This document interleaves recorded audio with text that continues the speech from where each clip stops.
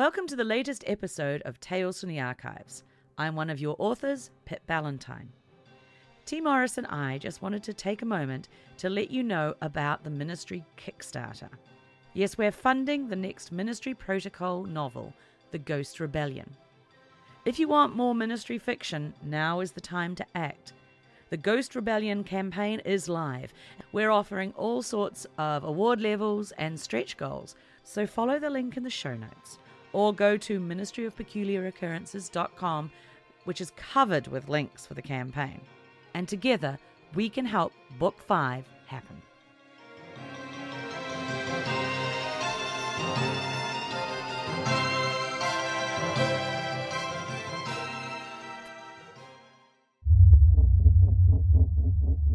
Eliza, I have a present for you. Is it something from R&D? Does it go boom? I would say not. We have many precious items here in the archives. Oh. What is it then? How delightful, Welly. A file. I haven't seen one of those since lunchtime? Look closer, Eliza. Why, this looks like one of my old mentor Araha Murphy's early cases. She's always been so tight-lipped about her past. No number of cups of Darjeeling will get her to tell me about how she got started in the ministry. Happy birthday, Eliza D. Bron. This isn't my birthday present, is it? No. Oh, of course not, Eliza. Why would you think that? I would get a file. It would be like giving you an iron or some sort of washing material for your birthday. Good. Just remember, when it is my birthday, boom is my favorite color.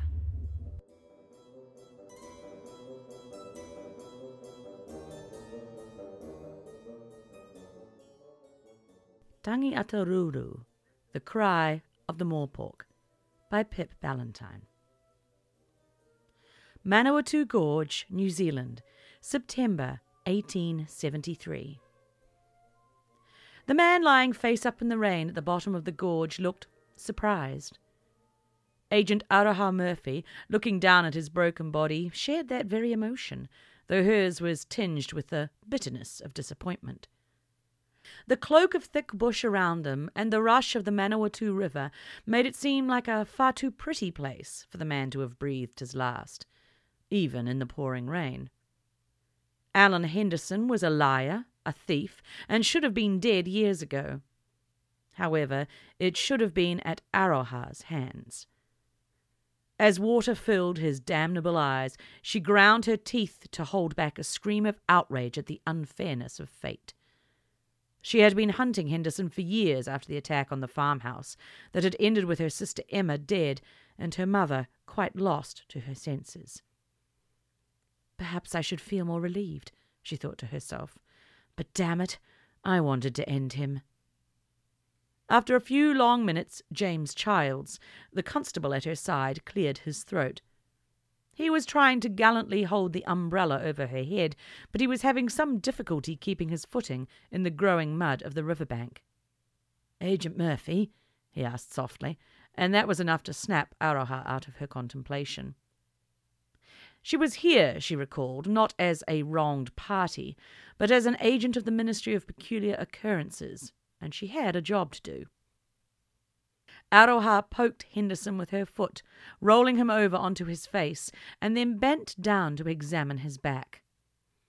"I can't see any wounds apart from that from the fall," she commented, pursing her lips. "I couldn't think of a man less likely to commit suicide than Henderson." She pointed up the hill to the path where carts and carriages made their perilous way along the side of the mountain between Ashurst and Woodville. Her Maori kin had named the gorge Tiapati, the narrow passage, and it was well deserved, for at any time a landslide could take out the fragile road. It was, however, not the cause of Henderson's plunge down to the river, because the road was intact. She looked up, her brown eyes focusing on Constable Childs. "You say this isn't the only one last night?" The young man ran his fingers through his ginger hair and glanced at his damp regulation issue notebook. Indeed, Marie Lafayette, Tommy Ring, Hemi Hudson, and 2 others that we don't know of down by the river, where it exits the gorge. And the moon last night was full? Childs nodded. A huge one. Not all of them could have accidentally walked off the road at the same night, Araha muttered to herself. She already knew she was on the right track, so she just had to find the culprit. That task sat poorly with her, though, given the identity of one of the victims. It's very strange, Charles replied, but it was lucky you were in the area, Agent Murphy. Yes, she said, examining the towering hills and bush around them. Lucky indeed. She didn't dare tell him the ministry had sent her chasing after a string of similar suicides up and down the North Island. The Ministry of Peculiar Occurrences did not have a large office in New Zealand, so resources were spread very thin, and she was pretty much it for the lower half of the North Island. The wars with the Maori were still fresh in people's minds, and the imperial forces had only just left the shores of Aotearoa. Still, because of her heritage, Araha could move more easily around the countryside than most agents. However, it was probably her dark skin and strange dress that had this young local policeman so nervous. He was about to get a lot more so in a moment. She was sick of explaining herself to the locals. Lately she had given up telling them all about her airship captain Ngāti-Toa father and her Italian mother, so she let her outfit speak for itself. Araha might wear Pakeha male clothing for ease of use, but she had also draped over her shoulder her father's kahuhuruhuru. She had received the highly valued cloak, which contained the highly sought-after keraru feathers, as some kind of recompense from him for not taking her into the tribe. He already had a fine Ngāti-Toa wife, after all. She wore the cloak not because it was his, but because it came from her ancestors, and that still meant a great deal to her. Swinging down her backpack and placing it carefully on the ground, Aroha began to unpack the equipment she'd been hauling around since she'd left Rotorua 3 weeks ago. She pulled out a small brass box and attached it to a needle-thin rod, and then to a white sail-like shape about the size of her spread hand. Constable Childs couldn't help leaning down to see what she was doing. That looks delicate, Aroha interrupted, worried the enthusiastic policeman might just start poking at it in the way of all men. What is it? She let out a sigh. It's an ether tracker, a brand new device just shipped in from the London office last month. Childs nodded as if he had a clue what she was talking about, and now she knew his eyes were fixed on the mokokuai that was carved proudly on her chin. The marks made her lips a dark blue and decorated her chin with the curves and spirals she was entitled to. It was a declaration of her mana, her rank, and her past. She was proud of it, but she knew many others just didn't understand why she would mark her face. The policeman was earnest but clueless, so Aroha smiled at him as she explained something he might be able to grasp.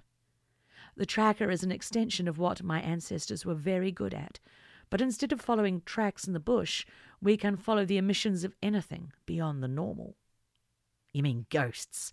Childs whispered, going even paler.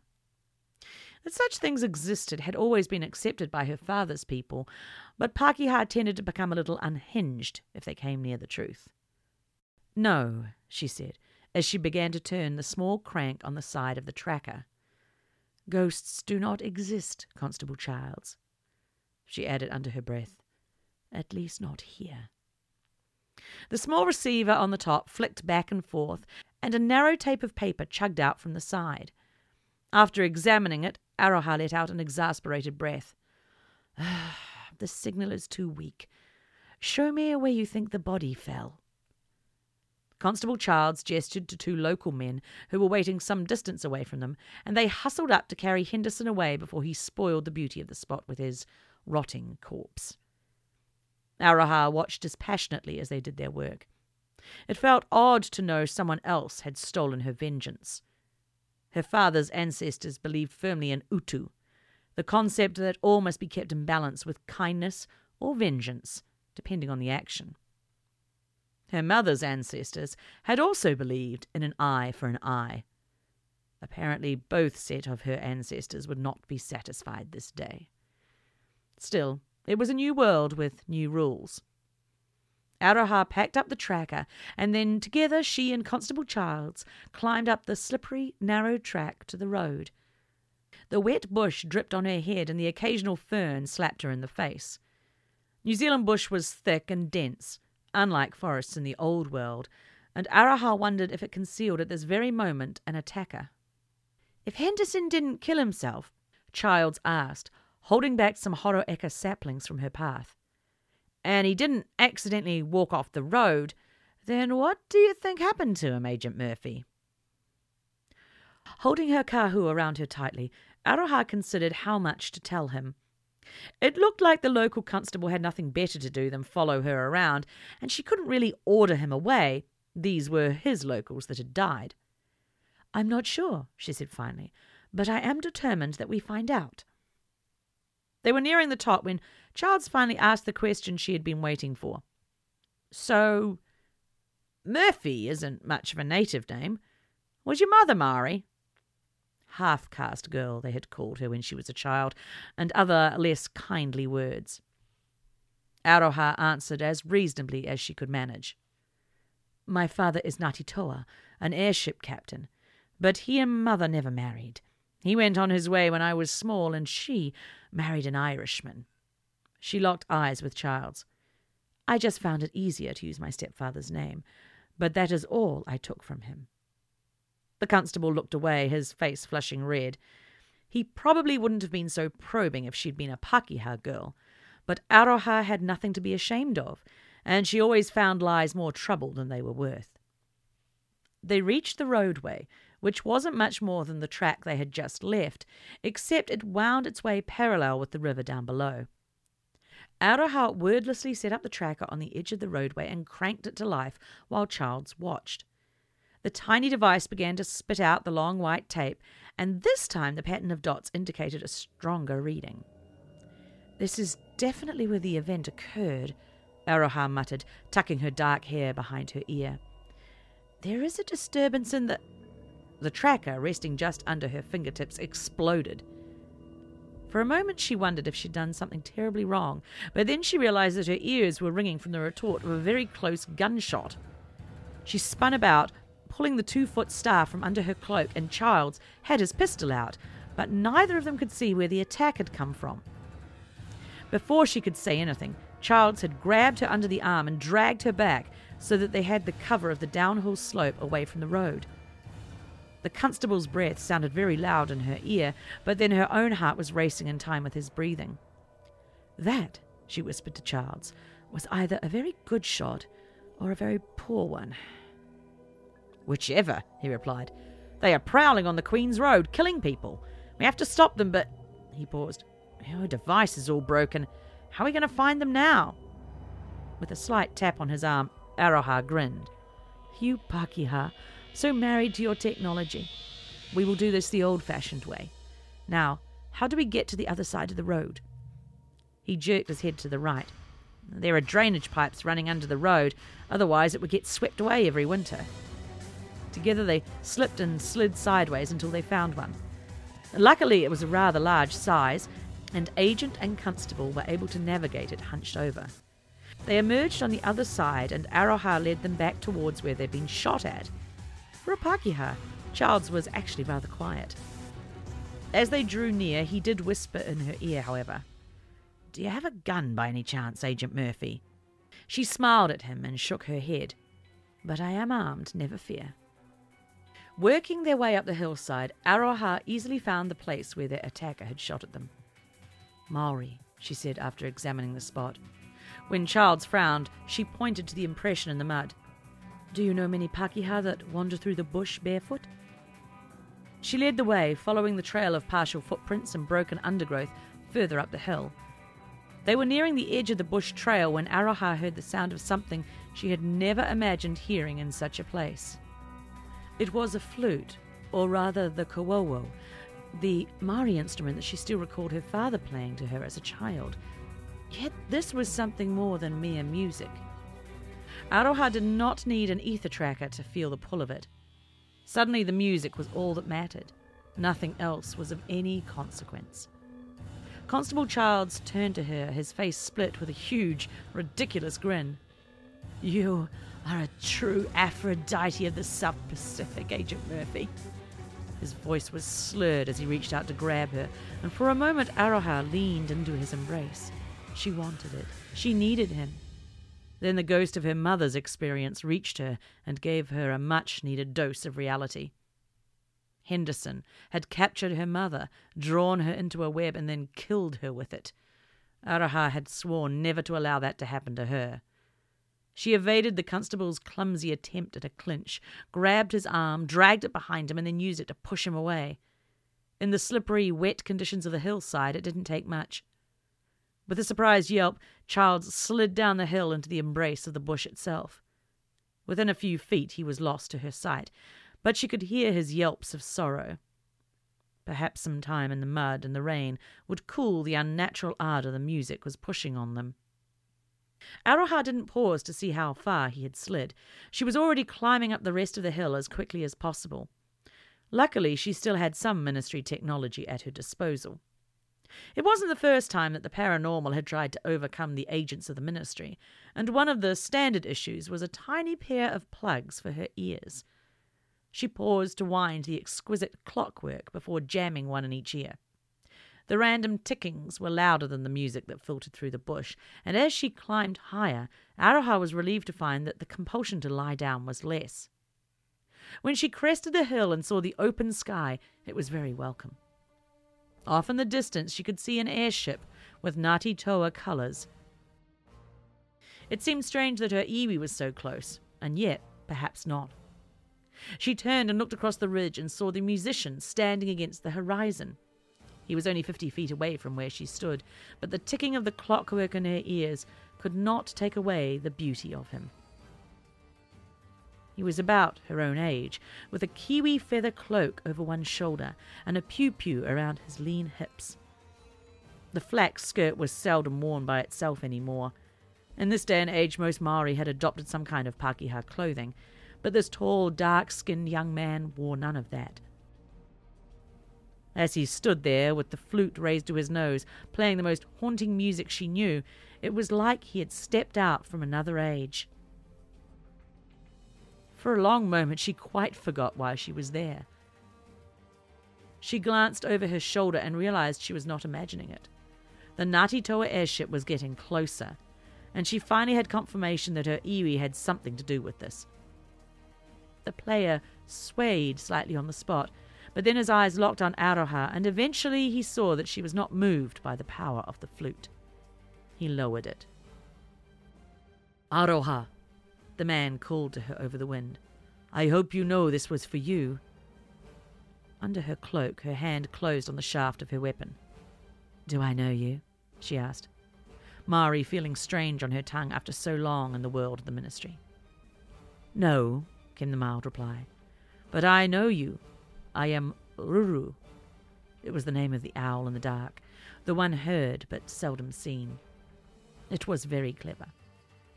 "And that," she said, inching her way closer, "is the instrument of Tutanekai." She had heard the stories, even though they were not ones of her tribe. Tutanekai had fallen in love with a beautiful maiden of another tribe, but they had been separated by a lake. When he had played the flute, the maiden Hinimoa had been so moved that she had dared the frigid waters of the lake to reach him. Aroha swallowed as she heard the engines of the airship over the wind. "I thought it was a love story, but now it seems poor Hinimoa might not have had a choice. Where did you get it from?" Ruru held the flute up so she could see how small but intricately carved it was. "I found it," he said simply. The instrument of the most famous love story in all of Aotearoa's history, and he held it like it was a weapon, which he had turned it into. Aroha suspected he must have found the burial site of the lovers. It did not belong to his iwi. "That was made for love," Aroha said, pointing to the flute. "It wasn't meant for vengeance." Ruru glanced up, behind her, to where the airship was drawing closer. "It depends on how you play it." Aroha held out her hand towards him, trying to keep her voice unemotional. Tutanakai's love and yearning shouldn't be used to kill. Let me return it to his people, so it may be reburied with him." Now the airship engines were very loud. Aroha didn't know who was on it, but she understood that once it came close, Ruru and the flute would disappear. Ruru shook his head. "Utu was exacted for you, Aroha. Among others, but for you most of all. We have to use what we have, just as our people have always used what we have." He pointed to the airship. "Your own tribe know that." Aroha could feel the tearing inside her, the two parts of her heritage pulling at her. What was left in the middle? Anything at all? Both parts understood vengeance, but at the same time she remembered her role, the oath she had made to protect the people of this land from the strange, the unusual, the bizarre. Despite her own personal feelings, no one should have the power of Tutanakai. "Give me the flute," she said, pulling her taiha. The short, 3-foot tube extended out with a hiss. His eyes widened when he saw her innovation up close as she spun it around and directed it at him. He met her first attack with the parry of a rifle he quickly snatched up from against the rock. Her taiha hissed with its own internal power, jetting steam into his face, and he backed away, blinded for a moment. When he regained his vision, Ruru actually looked upset. "You are attacking your own people. I am setting wrongs right."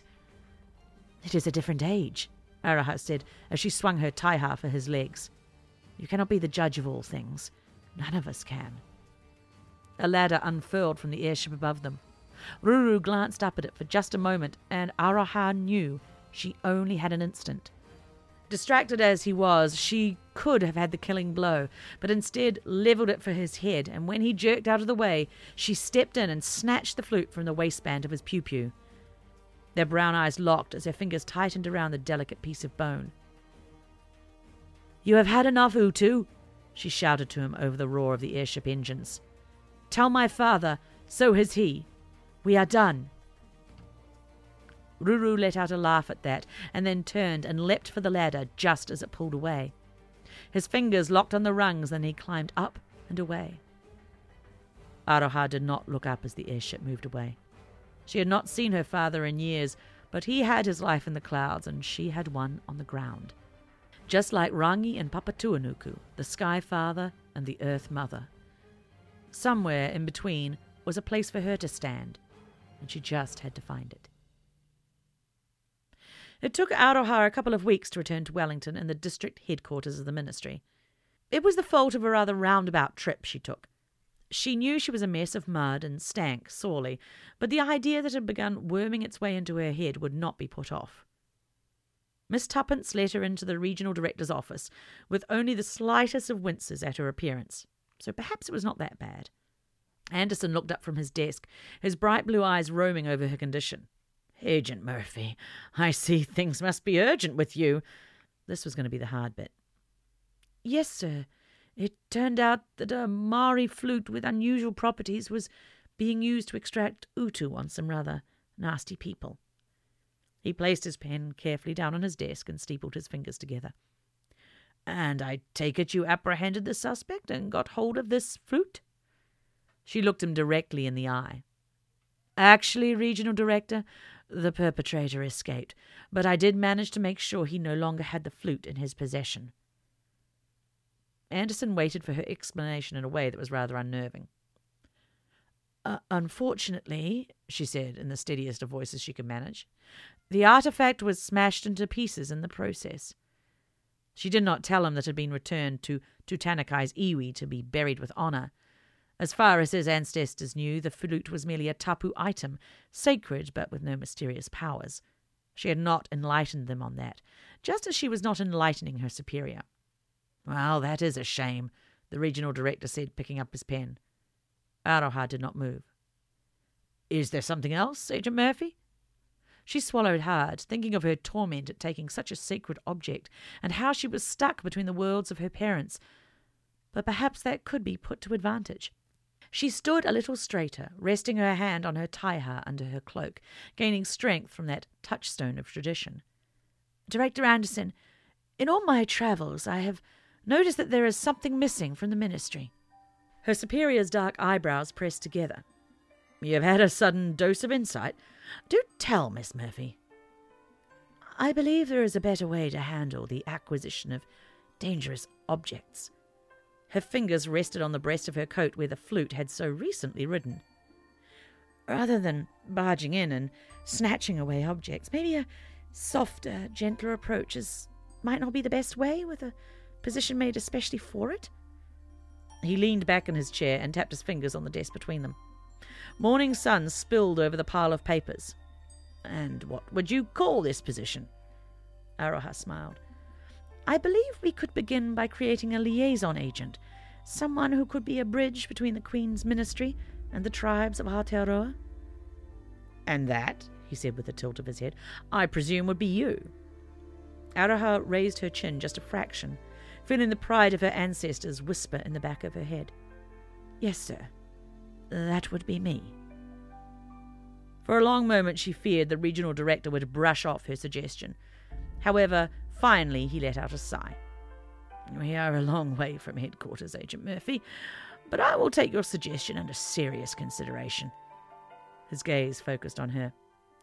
"I can see that you have the particular experience and qualifications for such a role. I will give the HQ director my recommendation. I don't think they comprehend our ways are different down here." She smiled at that. Perhaps there was hope if they could understand each other just a little. "Thank you, sir," she said. "I believe I can make a difference." He dismissed her, and as she turned to go, she thought of Ruru and the Ngāti Toa airship, and wondered what the days ahead would bring.